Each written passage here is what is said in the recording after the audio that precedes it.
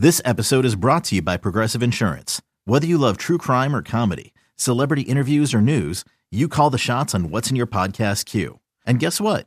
Now you can call them on your auto insurance too with the Name Your Price tool from Progressive. It works just the way it sounds. You tell Progressive how much you want to pay for car insurance, and they'll show you coverage options that fit your budget. Get your quote today at Progressive.com to join the over 28 million drivers who trust Progressive. Progressive Casualty Insurance Company and Affiliates. Price and coverage match limited by state law. You could spend the weekend doing the same old whatever, or you could conquer the weekend in the all-new Hyundai Santa Fe. Visit HyundaiUSA.com for more details. Hyundai, there's joy in every journey.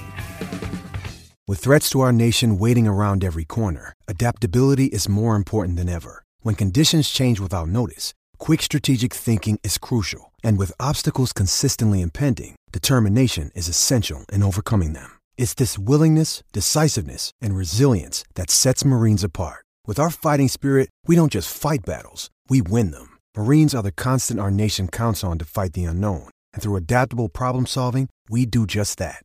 Learn more at Marines.com. All right, Brian, it is now time to turn the show over to our dear listeners and our dear followers on Twitter for the Twitter mailbag, where you guys get a chance to ask us questions that are gnawing at you. Got a lot of questions about the left tackle and the Tyron Smith spot, which I made sure to tell everybody. I said, look, give us other questions, because I promise we're going to spend more than enough time telling you about Tyron and where everything's going there.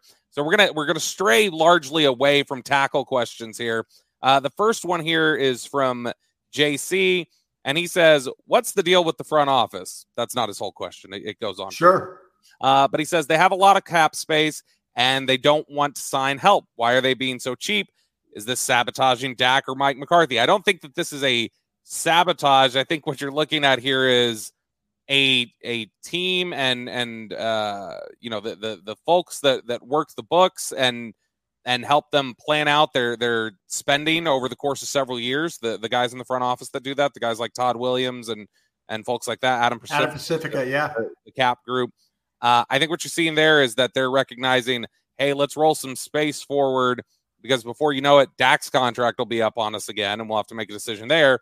But also, you're looking at big paydays for Micah Parsons and Trayvon Diggs. So I think the CeeDee Lamb too, huh? Potentially. CeeDee Lamb, they're going to have to make a decision on there, how much they want to pay him. So there's a lot of questions about, there's a lot of financial considerations coming up here for the Cowboys that, I think that they're having to grapple with. And that's in large part why I think you're not seeing them tap into that money. That's rollover money that I think they're feeling they're going to have to spend soon. No, I think you're absolutely right. I challenge, to find somebody. I'm asking, trust me, I'm asking everybody that I know in the league that's more than willing to help me with information about, hey, is there guys to sign? Is there guys to go get? Is there guys, they were telling me about Isaiah Wynn, and they're like, listen, you got to have $10 million in cap space to take him on if you trade for him, all these things. So, the Cowboys have that ability to go do that. But also, though, it seems like that every guy I ask about, Leatherwood at the Raiders, they're telling me the guy's been awful at tackle. Thought he was a little bit better at guard. He's still a bad player. We talked about Fisher. Everybody that offensive tackle wise, and I'm using them as an example because that's a position that they might have to go out and buy somebody. Sure. But, you don't want to just throw money at somebody just because it's a position of need right now. Now, I get it. If we get into free agency and they're not paying people, you have a gripe. You absolutely have a gripe. I think you need balance. I think you need to find a way to not only draft, sign your own, but you need balance of going and getting guys too. And when I was with the Cowboys in the early 2000s, we were horrible at drafting, and we had to spend money on free agency. And in free agency, we spent money on guys that weren't very good. Roy Glover was the best one we ever did. And, I'm super proud about him, but there was a lot of days we wasted money. You think about the players that they've brought in over the years. I mean, it's just, there was a lot of waste, and I don't think you want to do that. I think you're better off, but I'm also saying you're better off having balance And right now, yeah, they have cap space, but they also, the players that they're potentially looking at are not worth their cap space from what I'm hearing. Next question here from And Mike. by the way, Bobby, that's not from them. That's from other teams around the league. Sure. That's other teams. Absolutely. Next question here from Michael Petty. What's up with Alec Lindstrom? Alec Lindstrom, of course, the undrafted free agent center out of Boston College, the brother of Chris Lindstrom from the Falcons, and a guy that I think you liked coming out. He's been banged up. He missed practice on Tuesday. He was back out there doing some individual stuff on Wednesday. He's a little hampered by an injury right now, according to Mike McCarthy. But I think Lindstrom's coming along. He's healing a little bit. Whenever you see guys like that, I feel like undrafted free agents that they're getting banged up and it seems like they're slowly being brought along. I feel like that's just a slow play to like, let's maybe try and stash this guy or let's worry about practice squad. We're not worrying about, getting him going here. No, you're absolutely right about that. And, with him and Impey, who they got from BYU, I kind of felt like the two, I like Lindstrom better. And maybe it's because I liked him coming out of Boston College better and I liked Impey at BYU.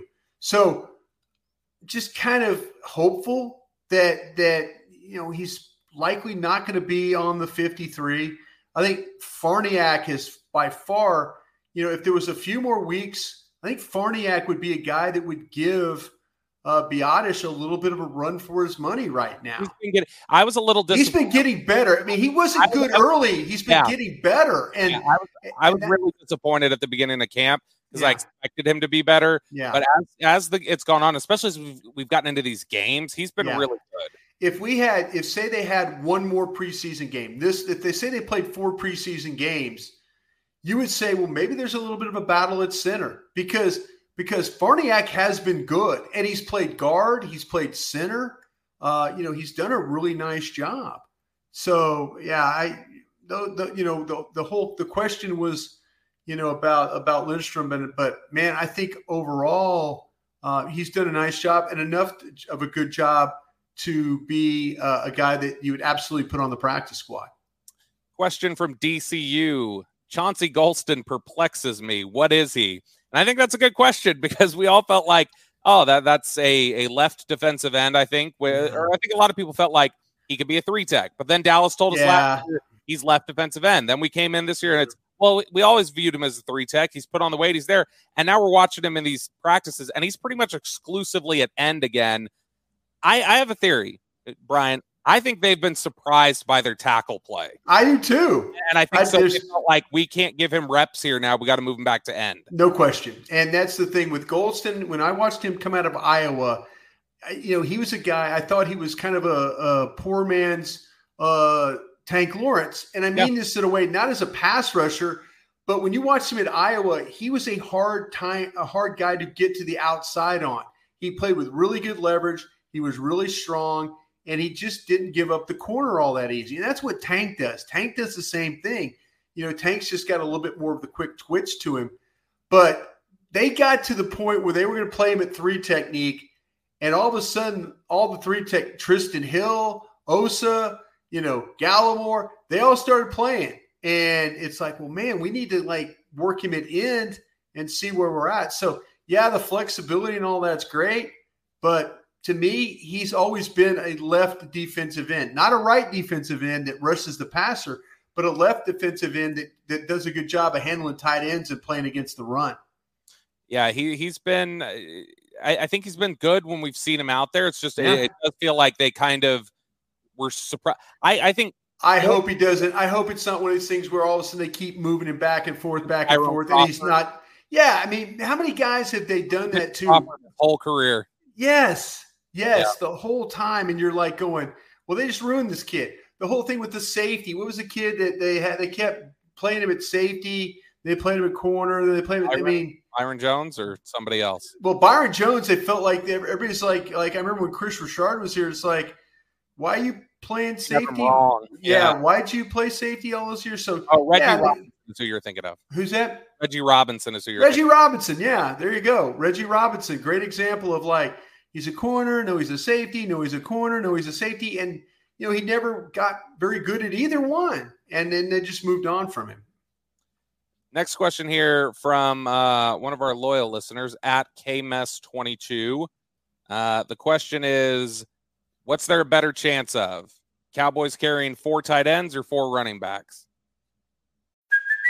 Hey, it's Kaylee Cuoco for Priceline. Ready to go to your happy place for a happy price? Well, why didn't you say so? Just download the Priceline app right now and save up to 60% on hotels. So whether it's Cousin Kevin's Kazoo Concert in Kansas City, go Kevin, or Becky's Bachelorette Bash in Bermuda, you never have to miss a trip ever again. So download the Priceline app today. Your savings are waiting.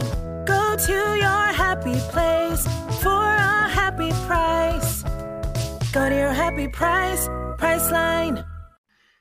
Ooh, that's a good question. And I think they really like all 4 running backs. I know they do. But I'm sitting here thinking about that, with McEwen, He has a big wrap around his knee right now with that. That seems like to me that might be, yeah.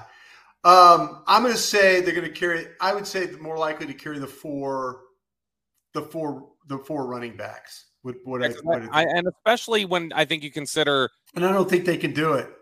Pollard's such a hybrid, though. If he's going to be functioning more as a receiver, don't you need to carry 4 running backs? If one of your running backs, I love all 4 of them. I really do. I mean, I still with Zeke and Pollard and all that, but when you talk about the guys, I mean, I think these guys.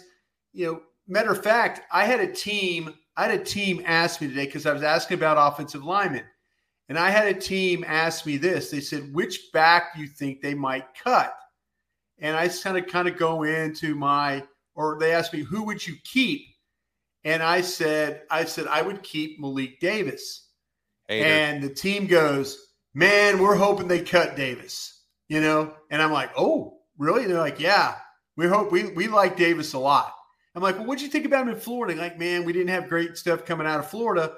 But watching the Cowboy games, you kind of get an understanding of what the kid is, And I'm like going, well, I would keep Davis over Dowdle.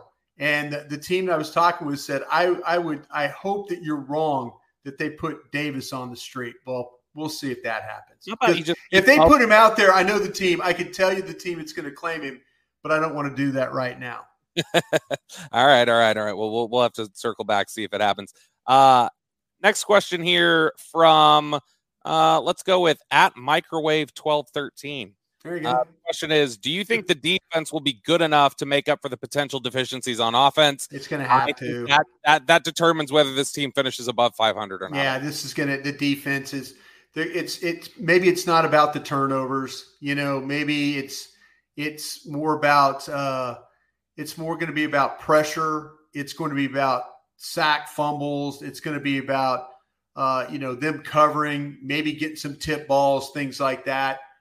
I don't think they're going to have the turnover number, but it doesn't mean they're going to not have a good defense. I think that they've got the ability to have a top 5 defense with the personnel they have right now, but it's going to have to. There's going to be potentially some ugly games, but you know what? You didn't lose Dak Prescott, and you're going to have your receivers, The numbers say when Tyron doesn't play that they run the ball a yard less and the quarterback's rating is not as good.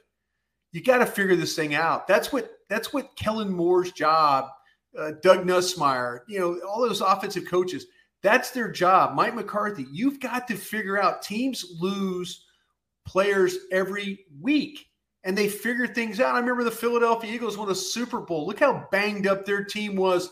But, Doug Peterson, those guys did a great job of figuring things out. They lost their left tackle. Absolutely they did.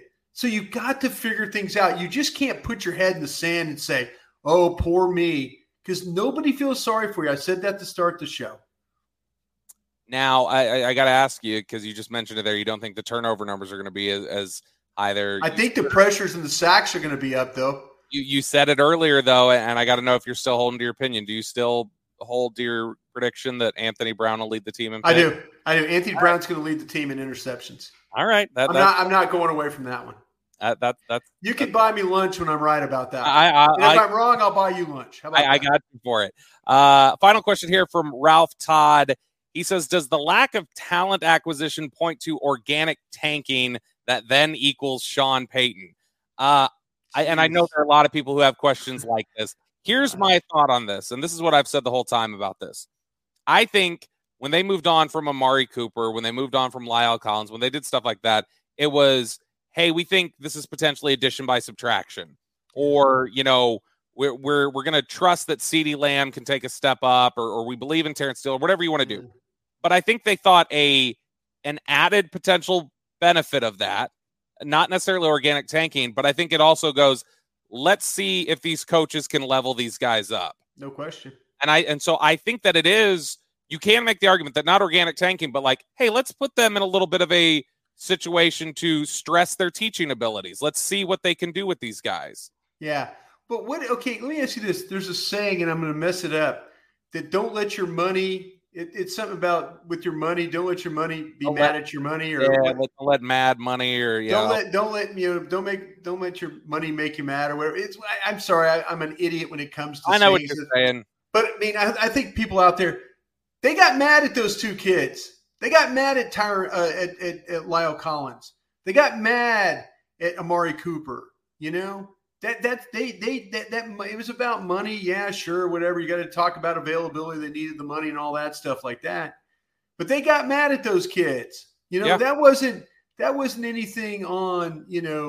That was personal, is what that was. They subtracted. Never let your money get mad. Never let your money get mad. And there you go. Apparently, according to Google, is I'm glad you looked that up. Is a favored saying of Jerry Jones. So I guess Jerry's the origin of that. Yeah, never let your money get mad. And that's what he did. He absolutely did. And so with that being said, you are what you are right now. But they feel like that they signed Michael Gallup. Even though he was injured, they signed him. They think the world of Terrence Steele. I don't particularly do. But as I've said 100 times, last time they cared about what I said was in 2005. That's the last time. That's a long time ago. So that's they're going to do what they feel is right. And whether they subtract or not, Mike McCarthy has to prove to me that he can overcome these things. And he has. If you look at his career at Green Bay, they lost offensive linemen and were shuffling them around and still found ways to win games. So Kellen Moore, Mike McCarthy, Doug Nussmeier, Joe Philbin, Skip Peete. You guys better figure some things out, because if the defense comes to bear and all of a sudden they're doing a great job, you guys can't be falling behind. You've got to figure these things out, because all of a sudden then becomes maybe a split team where defense is like, damn, we're doing everything we can to win these games. You guys got to find a way to help us out. If that happens, then Mike McCarthy's going to have a lot of problems in that locker room. That does it for us this week. We will get the Cowboys and Seahawks, the final preseason game, later tonight. I'm on the call, man. Yeah, you're going to be on the call? Yeah, I'm on the call. Me and Brad Sham. So I'll screw up some reads for you along the way. So make sure you listen if you can. Listen to the Dallas Cowboys Radio Network. Please you can hear Brian's analysis. But we will talk to you guys again on Monday. Hopefully have some more clarity about where things are heading with the left tackle position. But until then, have a good weekend.